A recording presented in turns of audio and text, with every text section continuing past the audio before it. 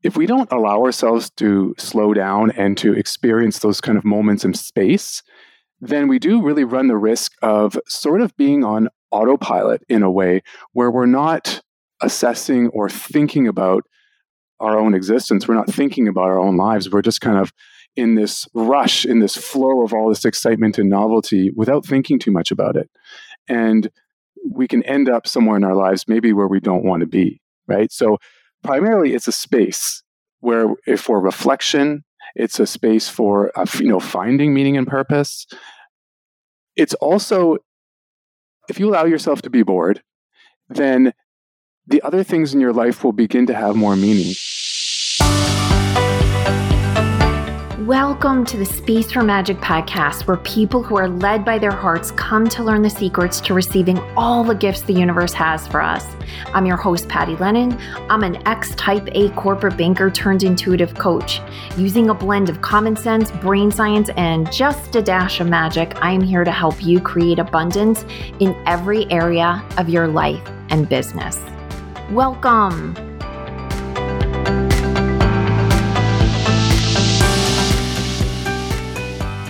Hello, everyone. Welcome to this episode of the Space for Magic podcast. We are heading into the holidays, and the holidays can be one of two things. They can be super crazy, or if you have children at home, you might be hearing choruses of "I'm bored, and what are we going to do next?" And my guest today is an expert on boredom, although I'm not sure that's what he calls himself. That's part of what we're going to be talking about today. So you are going to get to meet Mark Hawkins, PhD. He's an author, educator, and clinical counselor. He has been interviewed by the New York Times, the Daily Telegraph, and several other news stations and podcasts for his ideas. His research focuses on interdisciplinary understandings of meaning and purpose as they relate to human well-being. Mark was published in the Journal of Humanistic Psychology and is the author of The Power of Boredom: Why Boredom is Essential for Creating a Meaningful Life. He's also the author of The Mismatched Human: Our Fight for a Meaningful Existence. He lives in Vancouver with his wife, Una. Welcome, Mark. Hello, Patty. Thank you for that great introduction. Yeah, and did I pronounce your wife's name correctly? Yeah, you did. Una. Yeah. I normally check on that beforehand. Okay, so I am so interested in this topic. Of course, meaning, purpose is, at the heart of a lot of what I talk about here in Space for Magic. But that topic of boredom, so Terry, for those of you who are regular listeners, Terry Chispicio has been on a couple of times. Terry reached out to me and said, "Oh my goodness, you have to interview Mark for the podcast. His ideas are blowing my mind. They were integral in her book. And for that reason, I'm so happy to have you here, Mark." Yeah, thank you, Patty. I'm excited to talk about everything here. Yeah. So, of course, my biggest question is boredom at risk simply because of the obvious answer, which is technology, and our world is so filled with things that can occupy us? Can you kind of give me a sense on what you think is the reason why we are so averse to boredom at this stage in our humanity, evolution? Yes, for sure. I think the first thing to understand from my research is that humans, again, going back to the Paleolithic era, we are actually meant to move to be, moving towards survival, to be always sort of changing things around, right? Because that was good for survival. Now, the problem with today, though, is that there is just too much for our minds to deal with.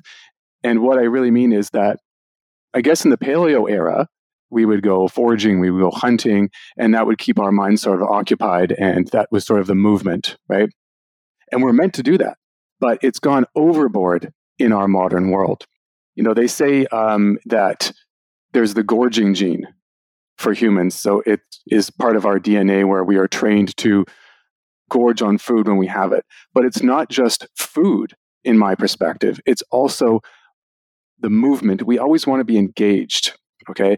And much like how it's so easy to gorge on food in the modern world, it's also too easy to gorge on excitement, novelty, movement, right? So wanting to be moving and always engaged is a normal thing.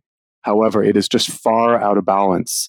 And the whole idea of the power of boredom is that we need to sort of rein in, our need for engagement and excitement and go back to more of a balanced approach, if that makes sense. It totally makes sense. And in my heart, I understand it and I feel it. But what is the value of boredom? Can you kind of talk us through that? Well, I think there's several aspects. The first one I would say would be that if we don't allow ourselves to slow down and to experience those kind of moments in space, then we do really run the risk of sort of being on autopilot in a way where we're not assessing or thinking about our own existence. We're not thinking about our own lives. We're just kind of in this rush, in this flow of all this excitement and novelty without thinking too much about it. And we can end up somewhere in our lives, maybe where we don't want to be, right? So primarily it's a space where, for reflection, it's a space for, finding meaning and purpose. It's also, if you allow yourself to be bored, then the other things in your life will begin to have more meaning, because I'm not sure if you have noticed this or if your listeners have noticed this, is that the more things you fill your life with, whether it's, people or commitments and all those things, then the less meaning each of those individual things seem to have, right? So the more stuff that's going on, the less meaning each of those things has. And so I think that if you allow yourself to be bored, you begin to experience the actual things that have meaning in your life and which ones don't have meaning or have less meaning. Now, do you have tips on how people can get bored? I know that's... Yes. No, it is definitely more difficult today than ever before, obviously. And what I always tell people is that you can do really, really simple things. For example, instead of going on your phone while you're waiting in an elevator or waiting in an office, you can just simply stare. You can just sit there, right? You could look at magazines. And that's a way of sort of reducing the amount of engagement that our brain is getting. But you can also do a more purposeful sort of sitting with boredom, which, I do from time to time, which is maybe after work or just when you have a bit of time in your day, instead of filling it up with tidying the house or whatever it is that you might do, just sit there for 10 minutes, 15 minutes, and just experience the restlessness, experience the emotion of boredom, right? And kind of acclimatize yourself to it. Now, you don't want to do it for too long, because I don't think that's natural either, right? It's about bringing ourselves kind of back into balance.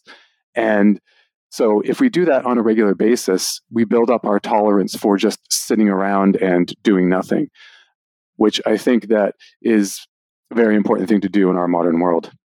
I love that. So one of the homework assignments I give people I give it for a lot of reasons, but it's especially important for people who feel very overwhelmed, very worn out, fatigued, is take 2 weeks off your life, meaning like out of your day-to-day obligations. And a lot of people feel like they can't possibly do that. But even if they can get down to 3 days, and the goal is to have, even like if you have children, not having to take care of their daily needs, that kind of thing. Mm-hmm. And to stay away from technology. And almost everyone who does this experiences the same thing. So I'm curious if you have any thoughts on like what exactly is happening. And the thing that they experience is, by the end of the first day, is this fear that they're getting it wrong, and this anxiety that they're not going to be able to get the benefit of this time. And so it's almost like their brain starts searching for, how is this putting me in crisis? Yeah. So I think if you are not used to having a lot of space and time in your life, all of a sudden taking huge gaps of time off can be terrifying, because partially our society has programmed us so much to just always be doing, accomplishing, trying to get ahead, that in these spaces of boredom, all that rises up, right? As soon as you have that space and that time to actually let your unconscious and your mind free a bit, it just fills itself up with this anxiety that you should be doing something. And so that's why I would usually, I think, get people to acclimatize themselves to spaces of emptiness and boredom before taking, vast amounts of times off, because it can be very anxiety provoking. And it's also, I guess our brains have gotten used to such high levels of stimulation that we have to get our kind of brains and our bodies used to that slowing down before we go headlong into, huge amounts of like emptiness or time off. And I think there's also a level of, some of us might feel even guilty about not doing things constantly. And that's one thing about boredom, is that it opens up a space that allows all sorts of emotions and thoughts and unconscious feelings to come up. And that is often a really difficult thing to deal with as well. That's part of why it's a powerful emotion as well, because we can get to know ourselves and our fears and our thoughts more if we allow all those feelings to well up in that space of boredom.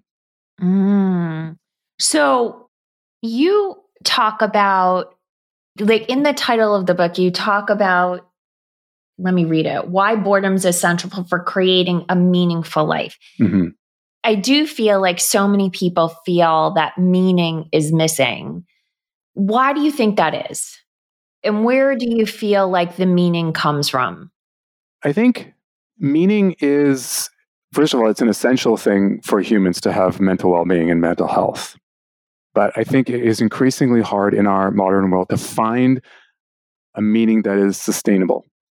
Part of the problem is that our society is so fast and there's so many choices and there's always so much going on that it's hard to find something that we don't quickly get bored of, right? Because we're always on the move. We're always trying to move forward, and we're always trying to find the new latest thing to make our lives as perfect as possible. And by so much choice, it's really hard to find meaning. And part of my research is around how we have become mismatched, right? Our original meaning and purpose, like way back, in the Paleolithic era, was literally survival, hunting, gathering, being together in a small group, all for a like-minded goal. And I think that's kind of like that's an ideal of meaning, right? I think that's what humans are meant to do. We are meant to have that small group of people working towards a worthwhile goal that is day in and day out, right? It's something that it sort of re-ups itself every day. Our long-term goals and our society is so future-focused that many of us have a hard time actually sticking to a meaning that is sustainable for us. And so it's really hard in our modern world because our minds and our bodies are mismatched from the way we find meaning today. We spend 5-10 years in school and to get a job, and we think that's our meaning, but then it takes so long by the end of it, we are like, oh, well, how did we get here? Did we really choose the right thing? Should I go off and choose this other thing I should do with my life? And then you have to spend more time. And so it's so future focused and there's so much choice that it's very difficult to find that sustainable meaning. And do you think that meaning and purpose are one and the same? Yeah. So, I think depending on what you read, and different authors will say different things, but I treat them as the same thing. What meaning and purpose is to me is finding something worthwhile to do with your time on this planet, right? And if you really boil it down to its essence, it's about finding something that provides you with security and pleasure, right? And finding something that's very important to you. And so to me, meaning and purpose, it's the same thing. I think there's so many people, this tends to be women, I find, that are on the verge of emptying their nest. Mm-hmm. Well, I will hear them more than every other population I talk to say, now I have to figure out what my purpose is, or I've just lost track of what my purpose is. And I don't know that they've always, like, I think they found meaning in their life, but almost this sense that they were supposed to be doing something specific and they missed the cue of what that was. And now they're trying to figure it out. Right. Well, you know what? I think that especially, I'm approaching midlife and I've been thinking a lot about that lately. I have discovered, through my research that for everybody, for men, for women, the first part of our lives is often dedicated to fulfilling societal roles. It's dedicated to finding security, dedicated to, just establishing yourself. And so oftentimes at midlife and, after the children have left the house, after you've been in a career for 10, 15 years, then you've established yourself. You've done those things. And those moving genes that we have deep inside of our brains are now looking for something new. And I don't believe that we have a specific meaning and purpose in this world. I think we have many possible ones in our lives, right? And so I don't think that people have missed their meaning and purpose if they've spent their first half of their lives or first part of their lives, having children, raising a family, or climbing the ladder at work. I don't think people should have regrets about that. I think we all do that to some degree or another. But the midlife is a time for, reassessment of our life. It's a time to, find a new meaning and purpose, right? Because just like everything else in the world that's in change and in flux, our meaning and purpose also has to be in change and flux. And so I don't think people have ever missed their meaning and purpose. It changes and fluxes throughout time. So you, beyond writing books and being an author who gives interviews on this topic, you also are a guidance counselor or counselor in a high school system, right? That is correct. Yeah. So how has that been for you, knowing that this is where your focus has been, when to me, because I have two high schoolers, I don't think they have any exposure to boredom, and we take away their technology, but it just seems like there is just very little opportunity for them where that's concerned. Yeah, and it's a constant battle on many different levels at a school level. And I mean, I don't have kids myself, but I can imagine, and from what I hear from parents and teachers and other people in my circle, that it is very difficult to have teenagers really even take a second where they're not on their phone or on their computers or watching YouTube. They're always on the go.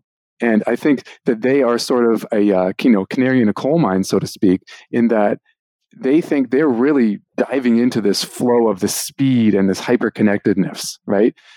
I mean, I've done presentations on boredom at the school level, and I think, they get it. They get it. They get that they can't be constantly engaged and all those things, but they also have a really hard time disconnecting themselves. And have you seen it has gotten better or worse since the pandemic? Since, they had to be in a period of isolation? Well, I think they've gotten a lot more used to, being in the virtual worlds. Like, when we were locked down here in Vancouver, all the school was online. And so they just got used to being constantly on, or used to being in, chats online, video online. And there was no longer any sort of separation between school was in person and, not so much technology focused perhaps, to everything being focused. And so maybe it accelerated in a way their sort of how much they actually are involved in technology. So it made it perhaps worse. And then how is it with you and the students? Because we're now like what? Well, I don't know what it was like by you, but our kids have been back in at least a year and a half now. Oh yeah, no, we're up here. We're back regular classes. There's no more restrictions. I mean, they have built in sort of like, we have an online component to all classes so that if something happens, they can quickly switch back to online. And how are you seeing the kids adjust? Do you find that they're going back to pre-pandemic type of behaviors, or do they seem to be changed permanently? Well, what I've noticed is that, some students, and not all, have had a really difficult time coming back to in-person school because they were given the option of staying online or coming back to school. I think it was maybe a couple of years ago now. And so what I'm seeing is that now there's this option for them to always do stuff online. And a lot of them are opting to go all online, which to me is a little bit scary because, that means they're just really their entire lives are on the computer. Their social lives are on the computer. Their academic lives are on the computer. And that there's no sort of in-person or not very much in-person interaction. And so that's one thing I've noticed sort of on a macro level.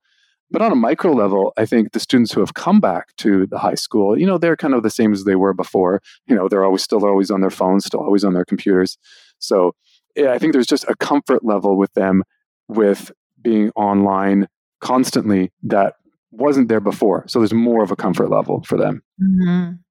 Because watching my own kids and all their friends, I do get concerned that it's not just the technology piece. It's also there's just so much pressure on them to be world changers. My daughter, who's only 15 right now, at 13 was comparing herself to Malala. And she would say, but look what Malala's doing.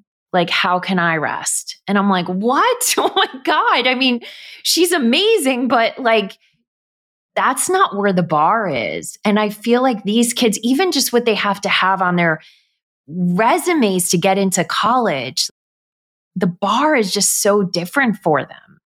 Yes, it's extreme. And I see it here too.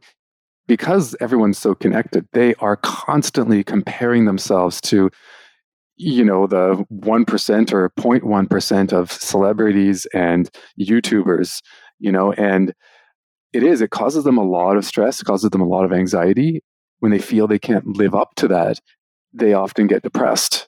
And so, I have conversations with some of them that our expectations really have a huge effect on our mental health, right? And so if we're constantly comparing ourselves to these, people who are very rich and very famous, it's going to be really, really hard to live a satisfying life. And I think also I have discussions with them and I kind of do imagery with them in the sense that, well, do you actually want that life? And we sort of pick apart, well, what is it about that life that is actually appealing, right? And I think if you start to really sort of dissect what it is they want, it can be helpful. Do they want to be that famous YouTuber who is being chased down by a paparazzi? Do they want to constantly be having to create content? And then I find that actually, not all of them, but some of them be like, oh yeah, that sounds awful, right? I don't want to be constantly having to create something new on YouTube. I don't want to constantly be in the public eye and, being self-conscious. So I think that the image of it, they want it, right? They want the power. They want the security. They want the pleasure that they imagine that comes along with that. But the reality of it, once they start digging deeper, I have found that a lot of them be like, oh yeah, I don't want to do that actually, right? And I want to do something that's more chill, more relaxing.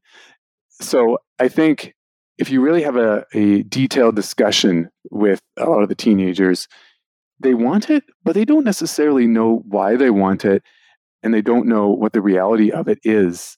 And I think that's actually all of us. It's not just teenagers. If you really want something, then you have to really think about, well, what actually is it that I want? And you want to dissect what are the feelings and what are the experiences that I'm actually looking for when I'm striving for this life of a celebrity or powerful CEO or whatever it might be.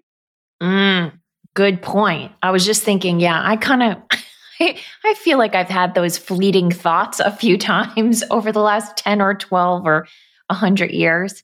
So if someone is sitting here listening to this and they're feeling like, boredom is not something I have tried to find meaning and purpose, and I do like this gateway. This feels like a new gateway. Do you have any starting points for people? I would start with just taking 5-10 minutes when you have a bit of space in your day.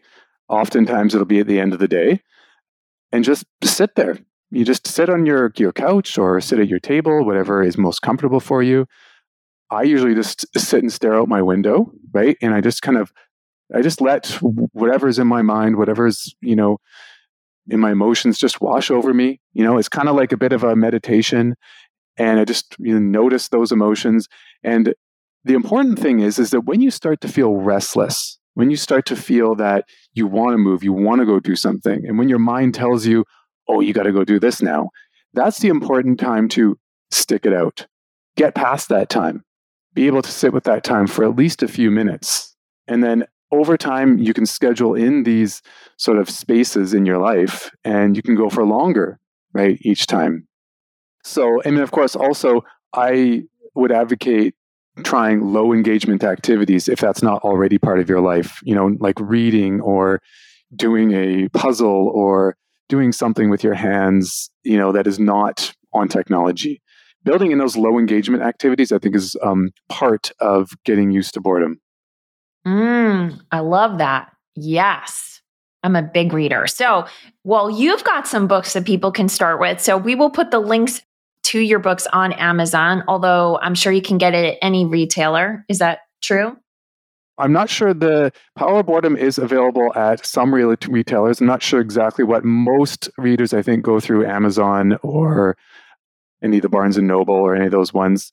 The new one, I think, has just come out, The Mismatched Human, Our Fight for a Meaningful Existence. So it's definitely on Amazon. I'm not sure which retailers it's in yet, but I think definitely Amazon, it's all ready for you. Awesome. And do you have anywhere else that you'd like people to follow you? My wife and I have our website, which is coldnoodlecreative.com. So if you want to know a little bit more about us or sign up for our newsletter and any new books that we might have coming out, just go to coldnoodlecreative.com and sign up for the newsletter or just check out our page. Awesome. All right. We'll put those links in the show notes. So do you have any last words of wisdom, Mark, that you want to leave the audience with? I think one thing is that we should never feel guilty or shameful that we have not found our meaning and purpose. I think that it is very difficult in this modern world to find something that's completely sustainable that we can stick with and that will provide us everything that we want. And just know that there is no one meaning or purpose that is going to be absolutely perfect. You just have to go with what is, happening at the present moment. You have to try to find something that's satisfying for you for now, right? And know that it probably will change.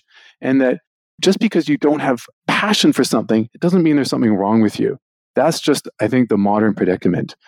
And you can find meaning and purpose in this world, right? You can, but don't judge yourself for not having a massive passion for something, right?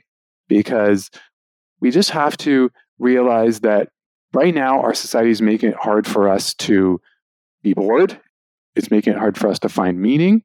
And so not judging yourself and just learning as much as possible about meaning and purpose, about boredom, and about, living a satisfying life.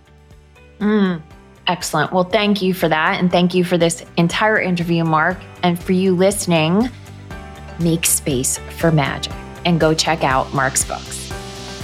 Hey, thanks for listening. If you know someone who needs to hear this message, please share this episode with them. And if you're feeling really generous, I'd love for you to leave us a review at your favorite podcast app. It helps us reach many more people, and it fills my heart with so much joy when I hear what you have to say about what I've shared. I'm cheering for your success. Have an amazing day. And don't forget, always create space for magic.